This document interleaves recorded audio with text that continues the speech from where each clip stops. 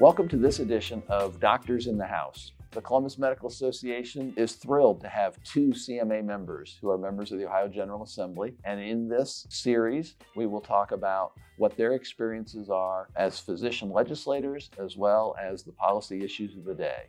In this episode, we'll be talking to Dr. Beth Liston. Dr. Liston represents the 8th Ohio House District, and Dr. Liston is a hospitalist at Ohio State University and Nationwide Children's Hospital. Dr. Liston, thank you for your time this morning. I know there's a particular committee that you serve on that is closer maybe than some other legislators and policymakers to what's going on in the world of Medicaid enrollment, and particularly as it impacts children. And I wondered if you could share some of what you're learning about in the last week or two. Thanks, Malcolm. I'd love to, because I think it's really important. So I'm on JMOC, which is Joint Medicaid Oversight Committee. So we get updates from Medicaid on their programs and processes. And one of the updates we got last week was about the number of individuals that were disenrolled. So if you remember, when the public health emergency ended, that required Medicaid to go through and have everybody verify their eligibility.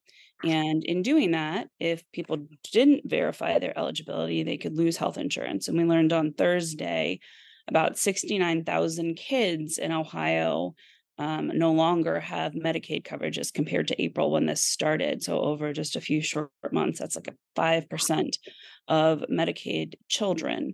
And when they looked to why, only about a third of the kids that were being disenrolled were not eligible. A quarter of the kids were not eligible. 3/4, 75%, they just didn't have information for, or there was a procedural issue that got them disenrolled. So I'm really concerned about these kids that might be going to the pharmacy to pick up an inhaler, and now they don't have coverage and they didn't have any idea why. So I wanted to ask questions about that and make sure that the community of physicians at the CMA knew about it.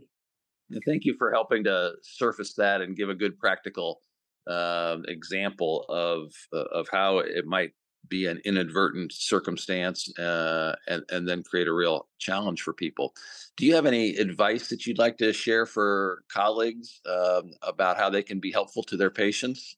Yeah, absolutely. I mean, I think the challenge, of course, is not everyone knows this is happening. And, in order for Medicaid even to reach people, they have to have updated information and addresses, right? They send letters, but if one of your patients has moved, they may not get that information, and it can come as a surprise. And so I think that every physician knowing about that and making sure their patients know sometime this year, whether they're a child or an adult, Medicaid is going to ask them to demonstrate their eligibility. Even if they've been on it for a long, long time and they know they're eligible, if they don't let Medicaid know, they could be dropped, and actually they will be dropped. So making sure that physicians communicate with their patients about this. And then there's a resource that was put up by the Association of Food Banks. It's getcoveredohio.org. And honestly, it was a big collaborative group that put this together, but it has navigators to help individuals navigate this process, whether it's making sure they're eligible, making sure they do their re-eligibility determination paperwork, or if they're not eligible, making sure that they then can look at other health insurance coverage options, like, working on the marketplace so that people don't lose their health insurance because of this.